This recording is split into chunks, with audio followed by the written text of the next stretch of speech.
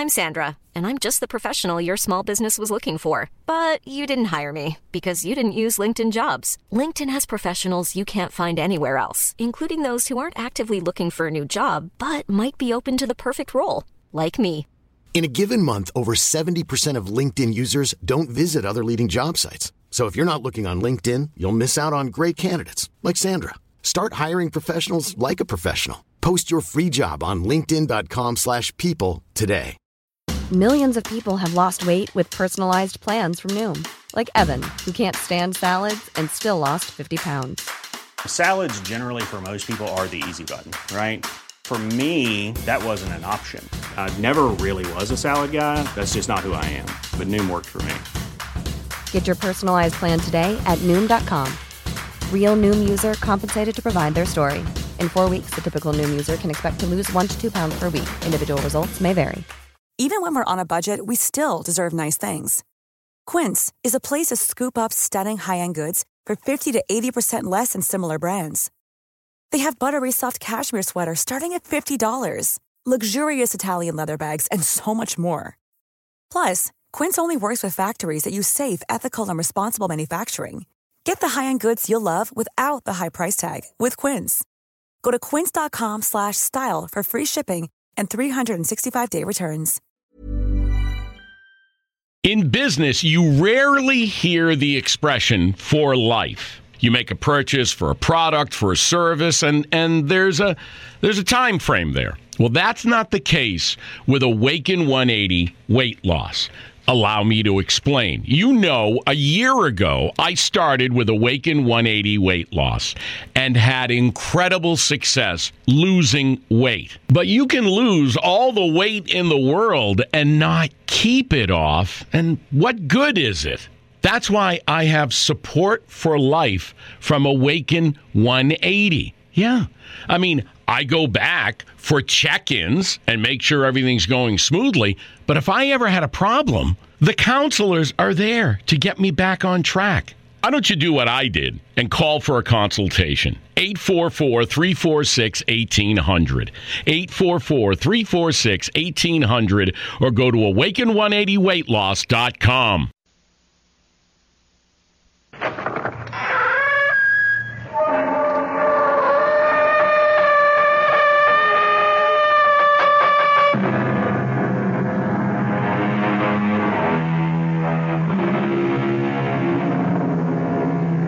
Come in. Welcome. I'm E.G. Marshall. Welcome to the world of terrifying imagination, to the fear you can hear. There is a green land called the Emerald Isle, where stardust dapples shining lakes that sparkle against blue mountains which fall away to winding bays. But there are darker sides to Ireland, currents that run deep. A wasting, bitter civil war in the north, and everywhere, lurking behind the shamrock and beneath the laughter, a dark world of legend, of banshees and warlocks, of voices on the wind against which the traveler should stop his ears, or the sound of the death bell. Our mystery drama, The Death Bell, was written especially for the Mystery Theater by Ian Martin, and stars Michael Tolan. It is sponsored in part by Anheuser-Busch Incorporated, brewers of Budweiser, and by the Kellogg Company, makers of Kellogg's Special K cereal. I'll be back shortly with Act 1. Hello, this is Goldilocks. It seems like only yesterday that I was a little girl tasting porridge. You know, this one's too hot. This one's too cold. And now I conduct taste tests on diet drinks. And there's one I must tell you about. Sugar-free diet 7-Up. It has a fresh, natural, delicious taste. It drives my taste-o-meter crazy. Sugar-free diet 7-Up. This one's just right. Computers. We're big on that. You deserve an airline that remembers your name. Ozark's computer helps us not to forget your name, reservation, connections, your return plans. At Ozark, a big impersonal computer helps us deal more personally with you. Computers, we're big on that at Ozark Airlines. Now go Ozarks Evening Jet at 6:45 to Washington with through service to Champaign-Urbana and Peoria. Since time immemorial, man has sought to trace the future in the lines of the palm. The best answer always is, if you truly believe. As in spite of herself, it would appear that Sheila Doyle does.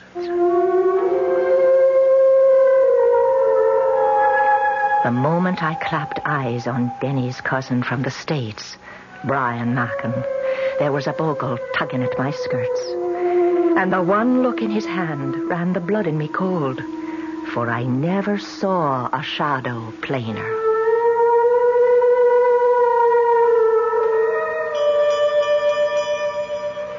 Brian? Oh, yes, Denny. Well, what are you doing over by the window? I'm trying to see where that bell came from. What bell?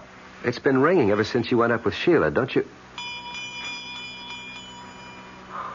Well, that's funny. What? It stopped. You didn't hear it? Nope. Well, maybe you're just used to it. Don't you have some kind of a bell around here? Well, the church? No, not a church bell. Something much smaller, like, on an animal, maybe. Well, there aren't any animals around. Oh, well, maybe I'm just hearing things after that scare Sheila threw into me. Oh, look, Brian, I'm sorry about that. Sheila's as level-headed as they come about everything except some of the old country superstitions. She wasn't kidding, you know. She really believes in a lot of this. Well, forget it, Denny. I'm not worried about me. I was only concerned about Sheila. She looked all shook up. Oh, she was embarrassed. I think she felt she'd made a fool of herself. I don't think she'll be able to face you again tonight, but by morning she'll cook you a breakfast that'll stick to your ribs. You are going to stay, huh? Oh, I can take the car and run down to the local inn. No, sir, not on your life. My cousin comes all the way from the States. I don't let you get away till we do some catching up. Catching up? Yes. I want to hear all about your wife. My wife? Yes. Sheila and I are so sorry she didn't come along with you. She wasn't feeling herself at the last moment. Yes, I know, so you said. You see, this isn't so much a trip. It's more a sort of pilgrimage. A what? I want to find Carrie Kleiner. I want to see it for myself. If it exists. What do you mean? Well, Brian, I always understood it was just a family legend. You mean to say you've been here in Ireland now for 3 years and you haven't tried to look it up? Man, it's near 250 miles from here and I haven't a car. Anyways, it wasn't my side of the family. Well, it was mine. Or should have been. At the very least from my mother's side. You know that. Well, I honestly don't. All I know is that my mother used to ramble on when she got older about how there was royalty in the blood somewhere far back and the ancestors lived in a castle in the north. Carrig Kleiner. It was a castle. Huh? The Carrigs were said to be in the direct line of descent from Brian Boru himself. And it was a family custom to name the residence for the family name and for the wife who reigned over it. My great-great-grandmother, Kleiner, was married to the last of the line, Lord Carrig. Your great-great-grandfather? That's one of the things I'd like to find out. See, I think he was. You think? Lord Carrig didn't. He killed Kleiner and threw the man he said was her lover from the balcony over the sea to be smashed to death on the rocks below. And he sent my great-grandfather to be brought up by his wife's family, the Mackins. Your great-grandfather? You mean Carrig's son? He refused to recognize him. Claimed he was illegitimate. I see. Well, now, look. Looking for an old lost castle is as good a way as any of spending a vacation. You'll get a chance to see a good bit of Ireland on the way.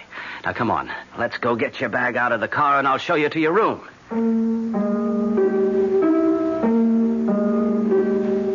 For the first time in our marriage, I found myself getting a little annoyed with Sheila as I walked Brian to the car.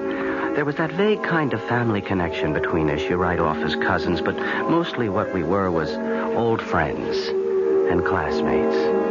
Now, with Sheila's superstitions jogging my imagination, I was uneasy with Brian. A feeling, thank the Lord, that a few minutes in the soft Irish night blew away. Oh, it's good to be alive on a night like this. It makes me think of... What, Brian? Commencement.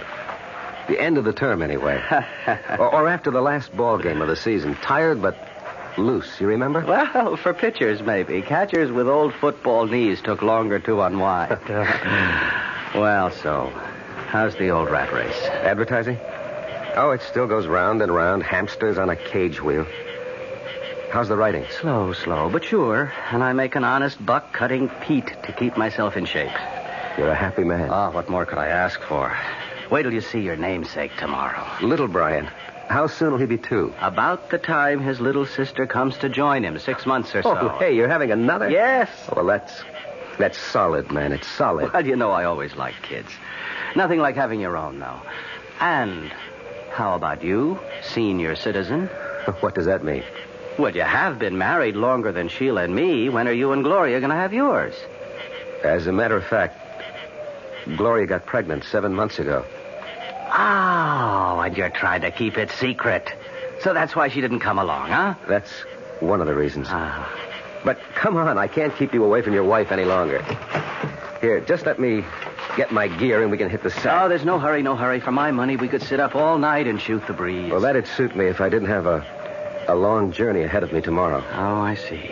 You're still determined to go chasing rainbows. I heard the door close when they left the house, and had gone to the window to watch Denny and Brian talk at the car. I couldn't hear the words, but at least Brian's arms slung around Denny's shoulder eased my mind enough to make me go to bed. Still and all, even with the soothing sound of their voices rumbling below and their laughter, it was long before I fell into an uneasy sleep. Oh, Denny? Oh, I'm sorry. Shh, Sheila, shh. Darling, go to sleep. It's all right. I was half on to waking. Turn the light on. No need. I'm all undressed. Just come into bed. And did you get Brian settled? Yes. He's snoring already. By the time I closed up and looked in on little Brian, he was dead to the world. Darling, what's wrong? You shivered. Oh, 'twas maybe a hair limped over my grave. Hold me. Who needs to be asked? Sheila, you're wrong about Brian. What way? We've had a long talk, just like old times. I never felt closer to him. Well, I know you've missed him since you came away here.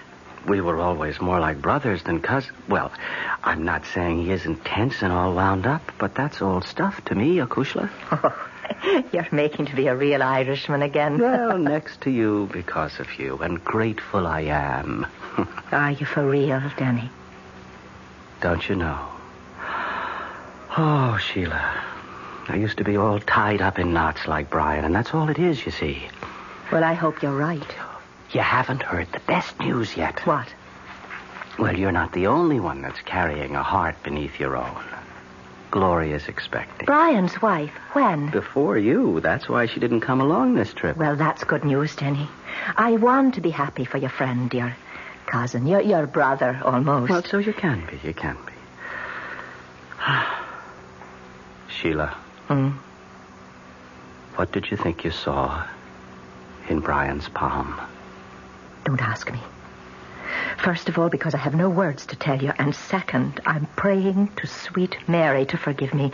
For I'm hoping it was himself who's only giving me a warning not to meddle in the Lord's business. The night is quiet outside, except for the tinkle of that far-off bell. There's a kind of peace. I had to stop here with Denny, touch normal life, if only for a moment. I will not think back, and tomorrow must wait till I find it. I know what it will bring to so many people. I wonder what it will bring to me, Brian Mackin. The last thing I hear is the bell, lulling me to sleep.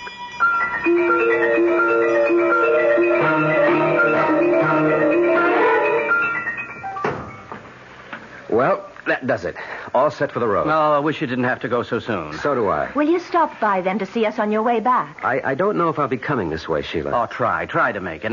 And Brian. Yes? The farther north you get, particularly beyond Sligo, hug the coastline all the way. Please, don't go near the border. Ulster, you mean? There's still a lot of trouble. I wish you'd forget the whole thing.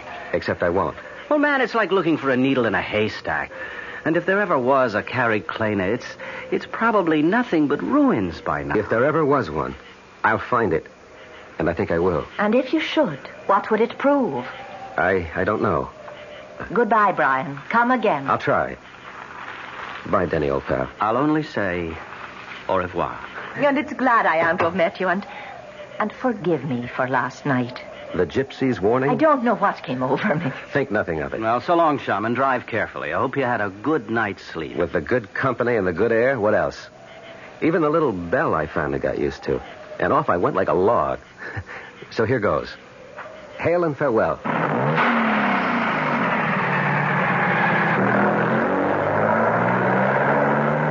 What was that about a bell, Denny? Search me, Mavourneen. When I came downstairs last night after I took you up to bed, Brian was by the window. He insisted he could hear a little bell ringing somewhere, but I couldn't hear it. What kind of a bell was that? Like it was on an animal, he said. Not like a cow, but more, say, like a goat. The Lord and all his saints be praised. Not goat. What is it, Sheila? We should call him back. He should get out of Ireland. Well, what are you getting all riled up about now, honey? I told you he was holding the shadow of death in his palm. Now I know I made no mistake. There's no bell in this town he could have heard, like you said. Except one. What? The one that's only heard by him it sounds for, and I know it for sure. 'Twas the death bell. Is Brian Mackin really marked for death? And if so, how soon? And how? We will return shortly with Act 2.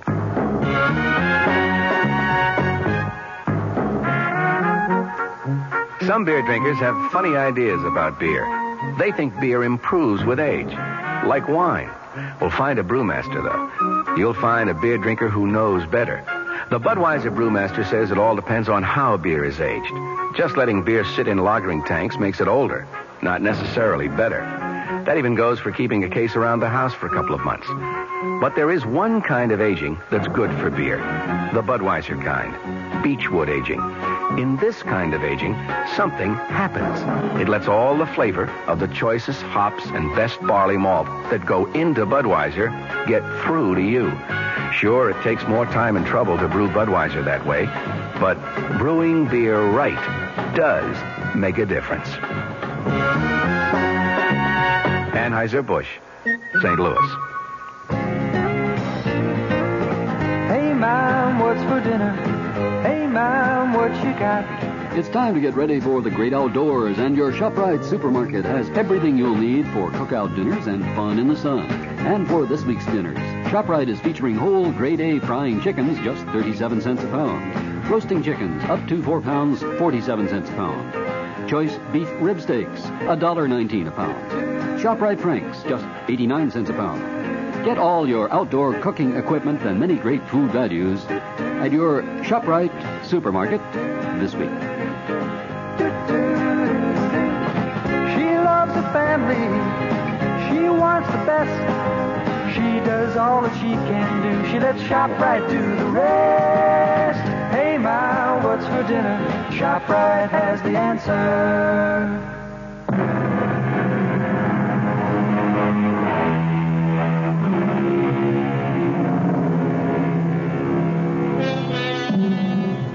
250 miles is a short day's drive as we reckon it in the good old US of A.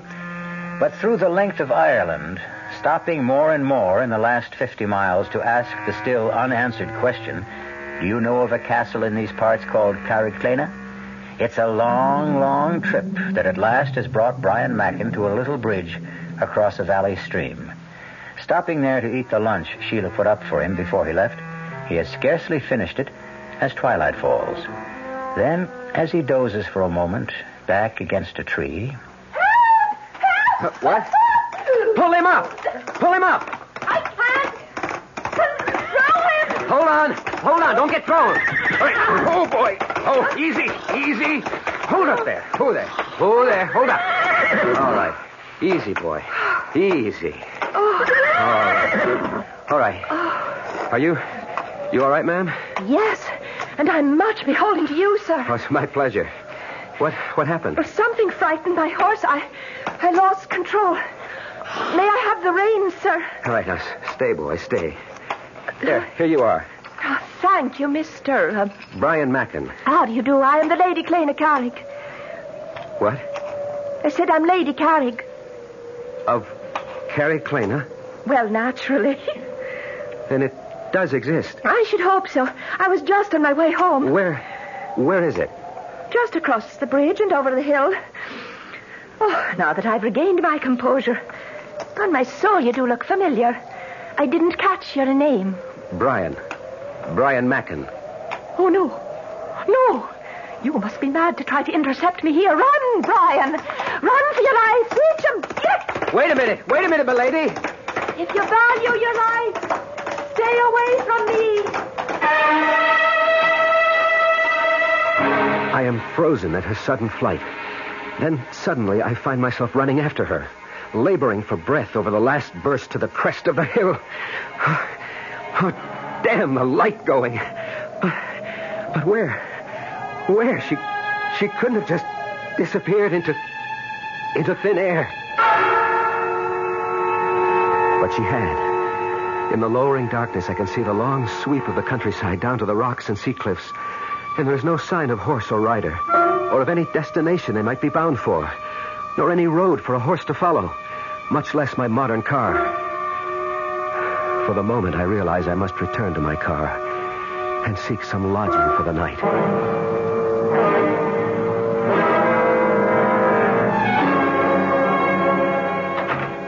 Danny, is that you? Well, who else were you expecting, Sheila? Oh, darling, I'm that glad to see you. Ah. It's late, you are. Oh, we cut a few extra squares tonight as long as the light was with us. Here, what is it, little bird? You're all aflutter. It's Brian's on my mind. Oh, you'll laugh at me again, I suppose.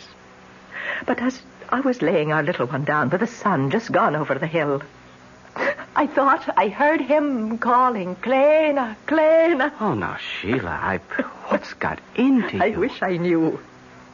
I only know somehow we should never have let Brian go off for the north. Something terrible is going to happen to him. And if there is, what could we do to stop it? Well, we should try. Would you have me follow him on Shank's mare? How fast do you think I could walk it? Well, you could borrow the McFadden's car or Seamus' motorcycle. And if I did, where would I head for? Oh, don't fault me, darling, or make me the fool.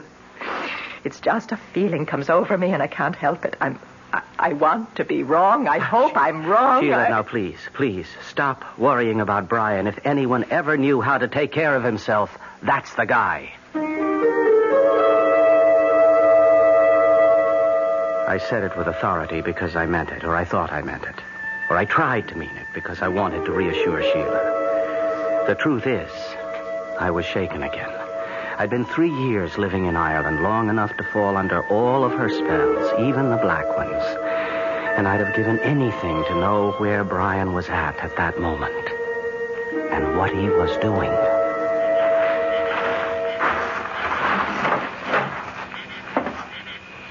Excuse me, gentlemen. Sorry. Closing time is posted. I wasn't looking for a drink as much as I was for accommodations tonight. Well, now, as to that... I'm willing to pay well for it. An American, is it? Well, for that much, I suppose we could be after finding your room and a bite to sup. And perhaps a little information? We're not for doing much talking around these parts, in particular to strangers. What would you want to know? Well, something very simple, I hope. Would either of you know where I could find a place called Carrie Clena? Carrie Clena? Yes, no. What would be after bringing it to these parts looking for the likes of Carrie Clena? Well, till late this afternoon, only a dim hope of finding it after all these years. For private reasons. Oh, and what would the private reasons be? Family ones. My great-grandfather was born there. Was he now? And what was it that late this afternoon gave you the good hope of finding Carrie Clena? I ran into someone who lives there. Who lives there? Patty? Will you hold your tongue, Mick? And who would you have met that said they was from the castle? A very beautiful woman. A girl, actually, who said she was the Lady Clena Carrick. Oh, the Lord and his saints preserve us. The Lady Clena? Where was this then? For about 5 miles or so north of here. There's a road goes winding down to a little bridge and then goes up a rise on the other side, but sort of Sort of peters out. Oh, that's the old Bally Brig across the Scalanore. Did you drive your car across that bridge? No, I stopped this side of it because the going was getting so rough. Sure, it's lucky you didn't drive on it. It might have carried away with you. That bridge has been condemned for anything but foot travel as long as I can remember. But why? Because it doesn't lead to anywhere anymore. It leads to Carriclana somehow. How would you know that? Because the lady was bound for there on her horse. Ah, was it a big bay mare with a mane as white as snow? Yes, that's the one. And the woman, how was she dressed? Why, she was in sort of a green velvet dress with a big hat, like an old-fashioned riding habit, you'd say. Oh, Mary bless us. And the good Lord save us all. Old-fashioned it is for sure. For the Lady Clana has been dead these 100 years and more. No, this was a young woman. She was only past her 21st year when she died. That was no real woman you saw this afternoon, stranger. That was her ghost. But I talked to her. Did you now, then? What you saw was never real. And you can take that as gospel. Well, perhaps. I hadn't eaten all day, and I did take a nap under a tree. And 'twas twilight, when all fancies begin. We'll let it go at that, anyway. But Carriclana, is that just fancy, too? Well, now, as to that... Must you always put your oar in, Mick? I'm talking to the gentleman here, Mr... Mackin. Brian Mackin. It is a good Irish name. I mentioned that my family came from Ireland. So you did. And at least you've had the sense God gave you to come back. I'm Paddy Flynn, and the little runt here is Mickey Mahan. The top of the evening to you. Is it back you are to stay, Mr. Markin? That depends on what I find at Carriclana. It's little you'll find there. Deserted and empty, and blown by the winds for a century. It's not but a ruin. Not worth the effort to go by it. And sometimes at nightfall, there's a woman's voice that'll call, come away, and ill betide the man who listens. Well, just the same, I want to see Carriclana. Can you guide me there? Not by night. I wouldn't stir out by night for all the gold in a leprechaun's hoard. Maybe tomorrow. We'll see. It's time we were all to bed. Come, I'll show you your room, Mr. Mackin.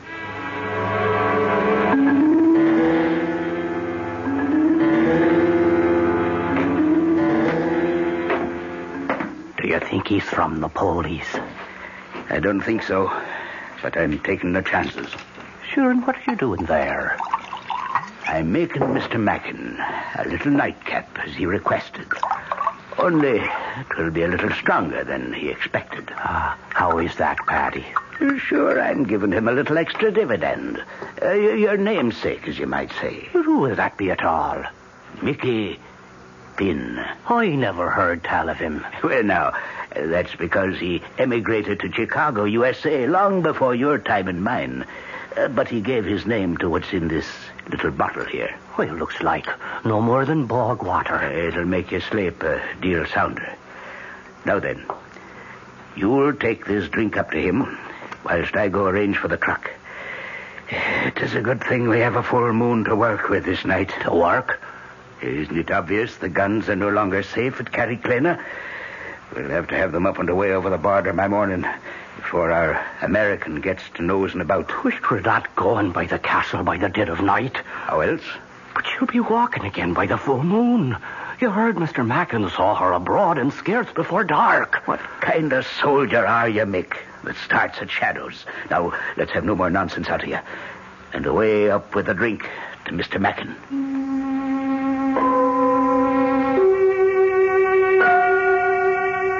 I look at my watch. It's just after midnight. The nightcap is untasted on the table beside my bed. I don't trust it. I don't trust a lot of things. But where to get rid of it? A vagrant memory drifts across my mind of jokes among old country people. A quick look under the bed, and there is the receptacle. It's a matter of a moment to empty the glass in it, and none too soon. I can hear stealthy footsteps approaching. Don't use the curse, Mick. Unless there's trouble. If there is, I'll put him to sleep myself. Mr. Mackin? Mr. Mackin? I think he's away. Follow me. He's dead to the world. We'll check that out. he's drunk it. Will it keep him quiet long enough? 8 to 10 hours. And even when he wakes, he'll not want to leave his bed. Now come away, man. We've much to do.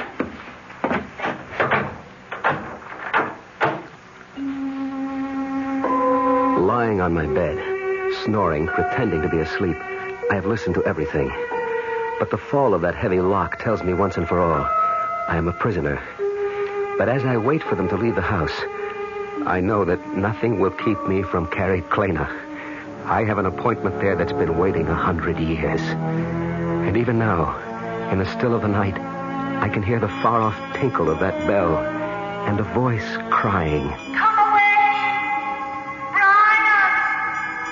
Come away back to Carrie Klena.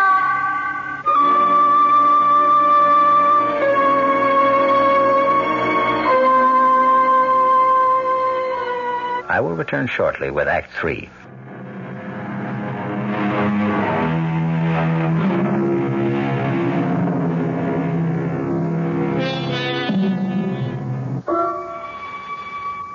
I stand by the window, carefully on the side where the moonlight cannot cast my shadow, and watch the courtyard of the inn below.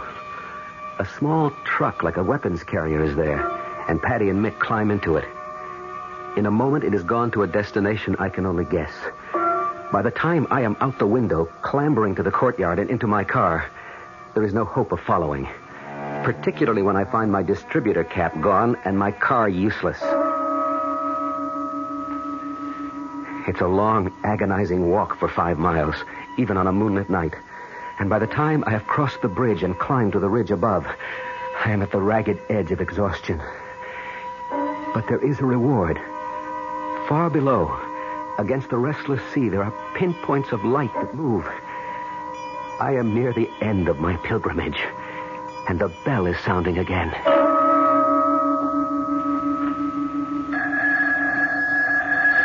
Danny. Danny.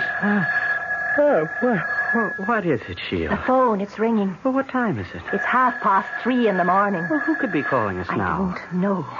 I have been lying here awake, afraid that something was about to happen. Will you go down now and answer it, or shall I? All right. I'm on my way, but who? It's Brian. Or something about him. And whatever it is, no bell that rings in the night brings anything but ill luck.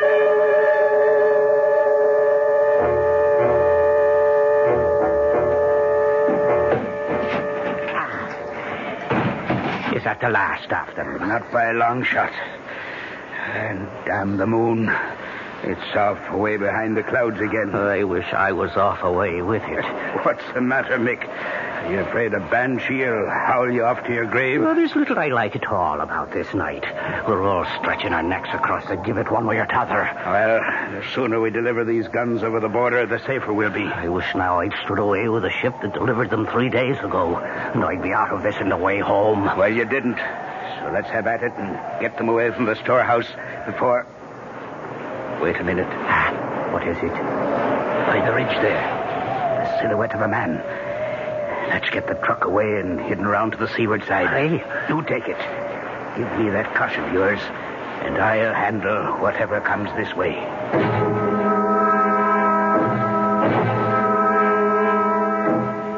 Yes, Sergeant, he was. Well, he left yesterday morning about 9. All I know is he was headed somewhere north of Sligo, Galway Bay area. Yes, he was looking for a place named Carrie Klena. No, not at all. And please, he's a cousin of mine and a very good friend. You will keep us notified and let us know what's happening. Yes, I'd appreciate that. Thank you. What is it, Denny? What are you doing out of bed, Sheila? Who was on the phone? You said Sergeant. It was Liam Flaherty of the police. Sheila, there's all hell to pay. Tell me. There was a tracer from the States. They called the local here to get in touch with us. Why? The police in America. They're trying to get in touch with Brian. What has Brian done? That isn't the point. It's what's been done to him. What? Brace yourself, my darling. Somebody murdered his wife.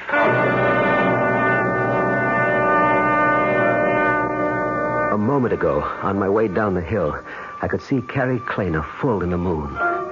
What do they mean it's a ruin? It was just as I pictured it. turrets, mullioned windows with diamond-shaped glass panes, great oak doors, and ivied granite. Now, with the moon hidden, its silhouette looms over me, reaching out to me as I come home at... Cool, you didn't have to hit him so hard. I wasn't taking any chances with Mr. Mackin this time. Ah, is that who it is? Say for yourself. How'd you get over the drink and away and here? No time to worry about that now. You think he is police or maybe the British? Whatever he is, we'll decide that later. Let's get the guns off and away first.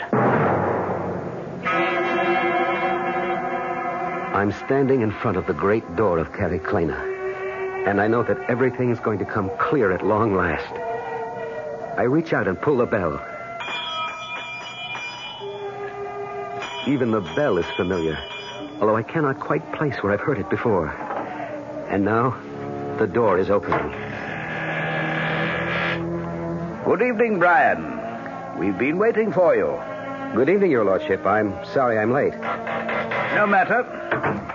We've but just finished dinner, and her ladyship is with the child. Will you join me in a glass of mulled wine? At your pleasure. I've not seen you for some time, and... the devil. I've forgotten. I must catch my sea captain before he leaves to send some packets. Will you forgive me? I should not be over 2 hours or so. May I hope you will attend milady in my absence? I should be happy to, except... Would you not rather I transmit the packages for you on my way home? No. I must have certain words with the shipmaster that I alone can bring. Besides, I would not deprive Klena of some outside companionship. We're so isolated here, it would be cruel to deny her a new face to brighten her solitude. The hour is late. Perhaps it would be better... No, I won't hear of it. You shall be our guest for the night, and I shall be back post-haste. I'll try to make it in as close to 2 hours as possible. Meanwhile, make yourself completely at home. I am in a dream, I suppose. For by my host's clothes, the speech, a calendar I find on the wall, I am back in the past over 100 years. But more important, I am within the walls of Carriclena, and the riddle of my whole life, I feel, is near to being solved. When Lord Carrig leaves, I am too impatient to wait for my answers. So I climb the great staircase to Klena's bedroom and knock on the door. Who is it? Brian. A moment. What are you doing here? I grew tired of waiting for you to come down. My husband, he's... Lord Carrig has ridden to town. It will be 2 hours before he returns. May I come in? I shouldn't let you. It's too late. I thought you'd left for good 2 years ago. When I lost you to him, I meant to. But for a while, I stayed hiding in the fen. Oh, I know you were seen. Do you know what you've done to me? And why do you come back now? I wanted to see the boy. By what right? Is he mine, Klena? I have to know. Is he mine? No. You called him by my name. It was a foolish choice. Why? Because I loved you. And now? Oh, Brian. The years have come and gone. Lord Carrig is my husband and the father of my child. And I have a whole new life I've learned to accept. I still want to know if the child is mine. Let me go. When you answer me. How could he be yours? He was born 10 months after I married Lord Carrig. Then why does everyone whisper he's mine? Because you didn't leave as you promised. Why didn't you take yourself right out of my life? But there was nothing between us after your marriage. We know that, but no one else believes it. They still think the child is mine. Even Lord Carrig. I can't imagine why he could have welcomed you here tonight. I can't tell you how he... Wait a minute. What is it? Hush. Dear God, he's here. He'll kill me. Over my dead body. And here it is. The moment I've reached back through a century for. The one I want to change. It's today I want to bring back. And Gloria and my own child that I killed in one moment of anger and hate as Lord Carrig plans to do with me and Klena now. I have only one chance of bringing Gloria back. To change history. Or at least to set it right. He's coming up the outside balcony stairs. through the French windows. Run, Brian. He'll kill me if he finds you here. I'll kill him first for doubting you. In heaven's name, no. Lord Carrick, hold. So once again you try to steal my wife. Put up your dagger. I am unarmed. So much the better. You first, and then my wife. This time not so easily. I'm not the hunted, but the hunter. Look to yourself!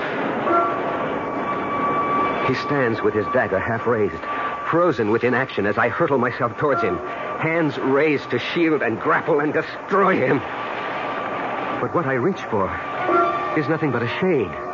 My outstretched hands grasp only air, and my hurtling body, passing through his spectral waist, crashes full tilt against the crumbling battlement, which gives way like powder. And of a sudden, just like the lubber in the ancient legend, I am plummeting like today's skydiver towards the rocks below. And in this awful moment, I know that I was just as wrong about my wife, Gloria, as Lord Carrick was 100 years ago about Plana. Small comfort now to know that I am legitimate as the rocks below rush up towards me like an express train, and I am no more.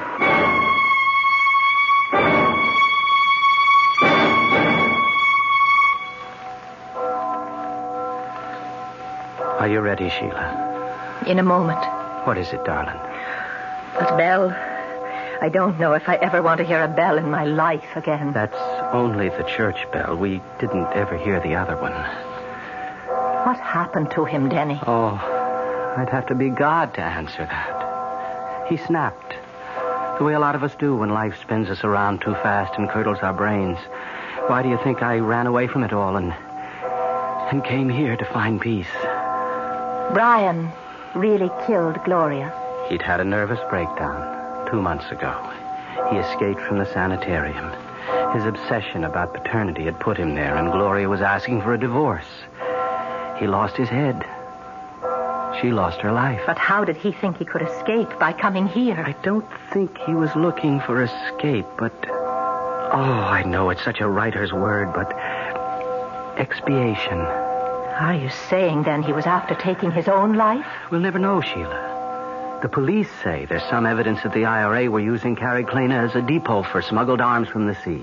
Maybe he stumbled on them. The local folk would tell you that anyone in that haunted castle after dark, especially when the moon was full, was risking God knows what. And someone I know very dearly sensed he was marked by fate for death. Oh, don't. I wouldn't wish that on anyone. Perhaps for Brian Macken 'twas the only way. Let's us go give him a decent burial. And wish him peace at last.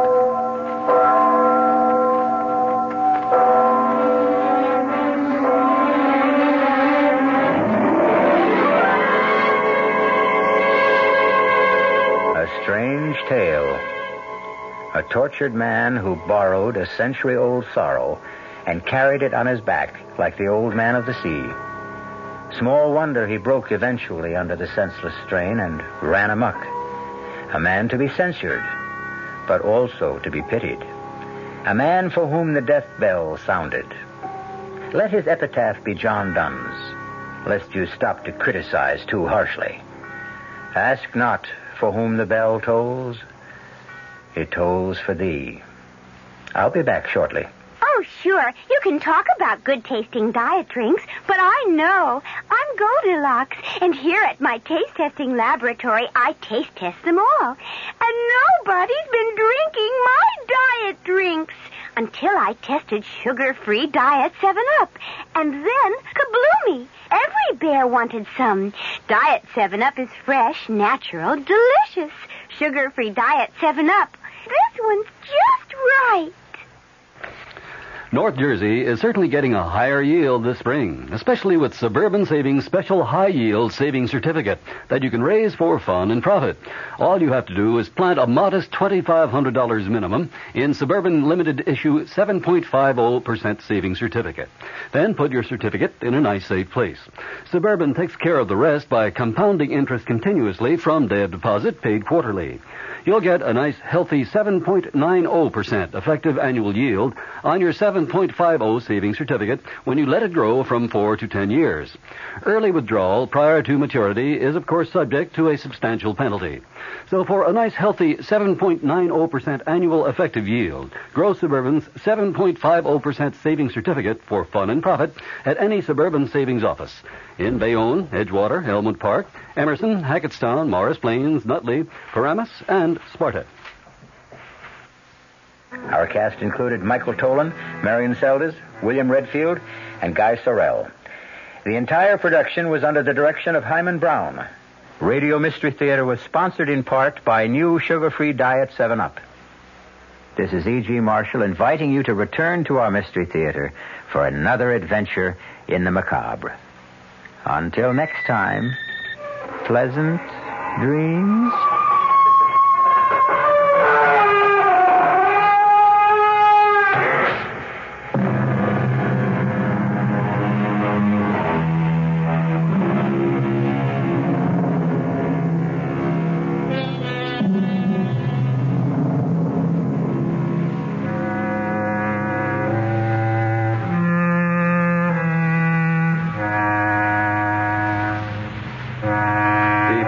Mystery Theater program was furnished by the CBS Radio Network. This is Mary Helen McPhillips. Growing old may not be fun, but the only choice is to die, so hopefully most of us will grow old. And how to do it well is what we'll be talking about at 10:15 tomorrow morning on the Martha Dean program. Morton Puner, a member of the Gerontological Society, will tell us what we know about growing old. I hope you'll join me tomorrow morning at 10:15. I'm Fulton Lewis in the Mutual Broadcasting System studios in Washington, D.C. Now, my commentary. President Nixon's Watergate lawyer said today that he's going to move to quash a Watergate prosecution subpoena for 64 more White House tapes. He would not say whether the president will abide by any adverse Supreme Court decision should that tape battle come to that. Facing a deadline of Thursday for responding to the subpoena from Special Prosecutor Leon Jaworski, the president's defense attorney, James St. Clair, held a broad-ranging news conference here in Washington today, a news conference in which he discussed the president's reasons for making public more than 1,200 pages of edited transcripts of the Watergate tapes. He also disclosed that the House Judiciary Committee is seeking more than 140 additional tapes for its impeachment inquiry. Discussing Jaworski's subpoena, St. Clair argued today that the massive public release of transcripts by the president yesterday strengthens his effort to have the subpoena quashed. He said he will move now on two grounds. First, in his words, especially now, clearly the prosecution must have enough evidence to proceed to try these cases. And knowing Mr. Jaworski, I am confident that he wouldn't have indicted these people if he didn't think he had enough evidence to convict them. Secondly, acknowledging that the White House has a duty to make available materials that would be helpful to the defendants, St. Clair today said everything we know of is in that book of transcripts. Everything is there. He also contended that there was a significant difference between the Jaworski subpoena and the one issued last year in the name of former Special Prosecutor Archibald Cox. He said the Cox subpoena, which led directly to the explosive firing of Cox, was on behalf of a federal grand jury, and the two court decisions that went against the president in that case were based on the proposition that the grand jury has sort of unique requirements. The Jaworski subpoena, on the other hand, St. Clair noted today, is aimed at providing materials for use in court trials rather than in grand jury deliberations. Asked whether the president would abide by an adverse Supreme Court decision should the Jaworski subpoena lead to a court fight and eventually reach the Supreme Court, St. Clair today said, quote, I wouldn't want to comment one way or the other because I have not discussed it with the president, and I would not want to presume on his decision. In any case, he said, I don't believe that we will come to that. St. Clair also was asked to outline the strategic or tactical advantages that the president hoped to reap by making public the massive array of edited transcripts. He cited the following as the basic consideration, and I quote, people were getting more and more imbued with the idea that the president had something to hide to the extent that it endangered the presidency. The facts ought to be known, and then let's argue about them. The president's Watergate attorney, James St. Clair, today volunteered that the staff of the Judiciary Committee is seeking tapes of 141, 142 maybe, those additional presidential conversations. He said he hoped the committee would take a second look at that request in light of Tuesday's disclosures and decide not to press it. Since most of these tapes are understood to deal with the controversies involving milk producers and the ITT, St. Clair was asked if he meant to suggest that the committees should forget those two issues. He said, based on what I know about it, the answer is yes. St. Clair made it apparent, however, that he is not opposed to providing additional materials relating to political contributions by the milk producers and the administration's controversial decision to raise milk price supports. He was asked if he felt that yesterday's disclosures might prejudice the cases of Watergate defendants that are still facing trial. St. Clair said, I do not think so. But as far as the conduct of the case is concerned, that is the first responsibility of the special prosecutor. Reminded that at one point in the bulky volume of transcripts, the president suggested to John Dean, who was then his private counsel, that witnesses in the Watergate proceedings might have conveniently faulty memories while under oath, St. Clair today said, as the president said, there are unfortunate remarks in there. Urging that the transcripts be looked at as a whole, he said the danger of this is to pick out a phrase here or a sentence there. The president's attorney also was asked if he thought it had been appropriate for the president to discuss at length payment of hush money to some Watergate defendants, as one transcript shows. St. Clair today responded, I'm sure if he had to do it all over again, he wouldn't have done that. The president is looking to the American people for vindication in the Watergate issue, while House impeachment investigators meet tonight to decide their next move in the quest for White House evidence. A majority of the House Judiciary Committee evidently was dissatisfied with the edited White House transcripts that the president delivered yesterday in lieu of tapes of those 42 presidential conversations that the committee had originally subpoenaed. The panel's Democratic majority planned to stop short of any formal demand for enforcement of the subpoena in favor of seeking bipartisan support for a simple statement declaring that the president had failed to comply with the subpoena. It was clear from the time that the president disclosed his transcript plan on Monday night that the support he sought was far beyond Capitol Hill, that his eventual goal was to try to persuade the American people that he did have no advance knowledge of the Watergate break-in, that he had no knowledge of the cover-up of the Watergate issue, and that he was providing investigators with a full story of his role.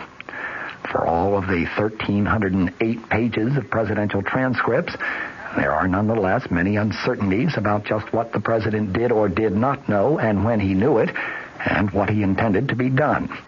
It was, as the president's lawyers and the president himself had said, a document that is marked by ambiguities. One White House covering statement that was delivered with the transcripts declared, in all of the thousands of words spoken, even though they often are unclear and ambiguous, not once does it appear that the President of the United States was engaged in a criminal plot to obstruct justice.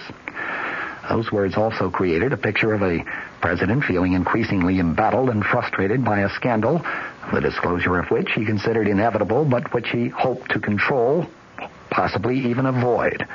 And they showed the president considering many alternatives, many different options, including at one point the payment of some hush money to the original Watergate conspirators. The transcripts covered conversations between September 15th of 1972 and April 27th of 1973. There were a few critical meetings, though. There was one on September 15th of 1972. That was the day that the indictments were returned in the Watergate break-in case. On that day, the president met with White House counsel John Dean, who was later to become the president's chief accuser before the Senate Watergate Committee. There was another meeting on March 17th, 1973. That's the day that the president learned that members of the White House Plumbers Unit, set up to trace leaks of classified information, had engineered the break-in at the office of Daniel Ellsberg, psychiatrist. There was a meeting just 4 days later, March 21st of 1973. That was the day the president said that John Dean first told him about the Watergate cover-up. Numerous alternatives, including meeting demands for hush money, were considered by the president, by John Dean, and by White House aides H.R. Haldeman and John Ehrlichman. Less than a month later, April 14th, 1973, there was a meeting. That was the day of a rambling discussion of Watergate by the president, Haldeman, and Ehrlichman. during which they talked about the need to fire John Dean and the equally important need to convince former Attorney General John Mitchell to appear before the prosecutor and a grand jury. There were also a series of meetings in mid to late April 1973, during which the president learned more and more of the extent of the cover-up and the various progresses that were being made in the Watergate investigation.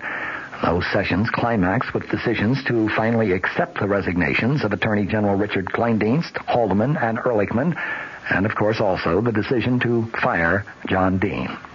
After voting to revise oil taxes, the House Ways and Means Committee is turning to general tax reform, but a personal income tax cut does not seem to be on the panel's present agenda for possible action.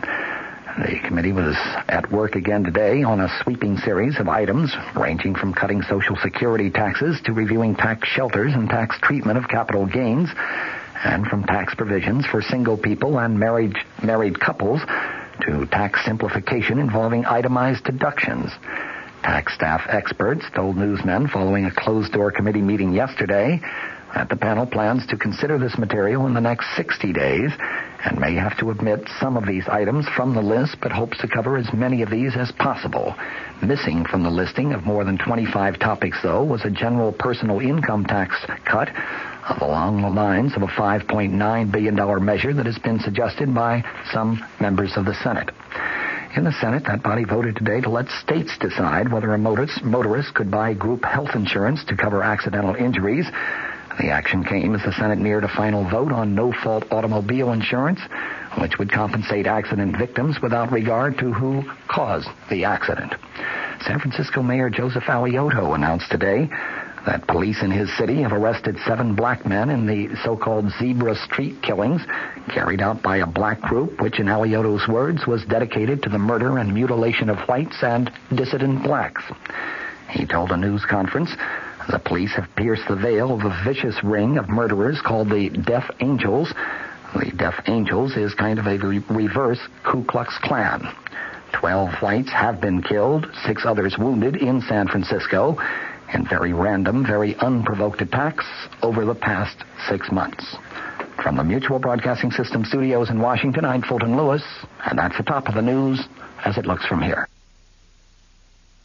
In business, you rarely hear the expression for life. You make a purchase for a product, for a service, and there's a time frame there. Well, that's not the case with Awaken 180 weight loss.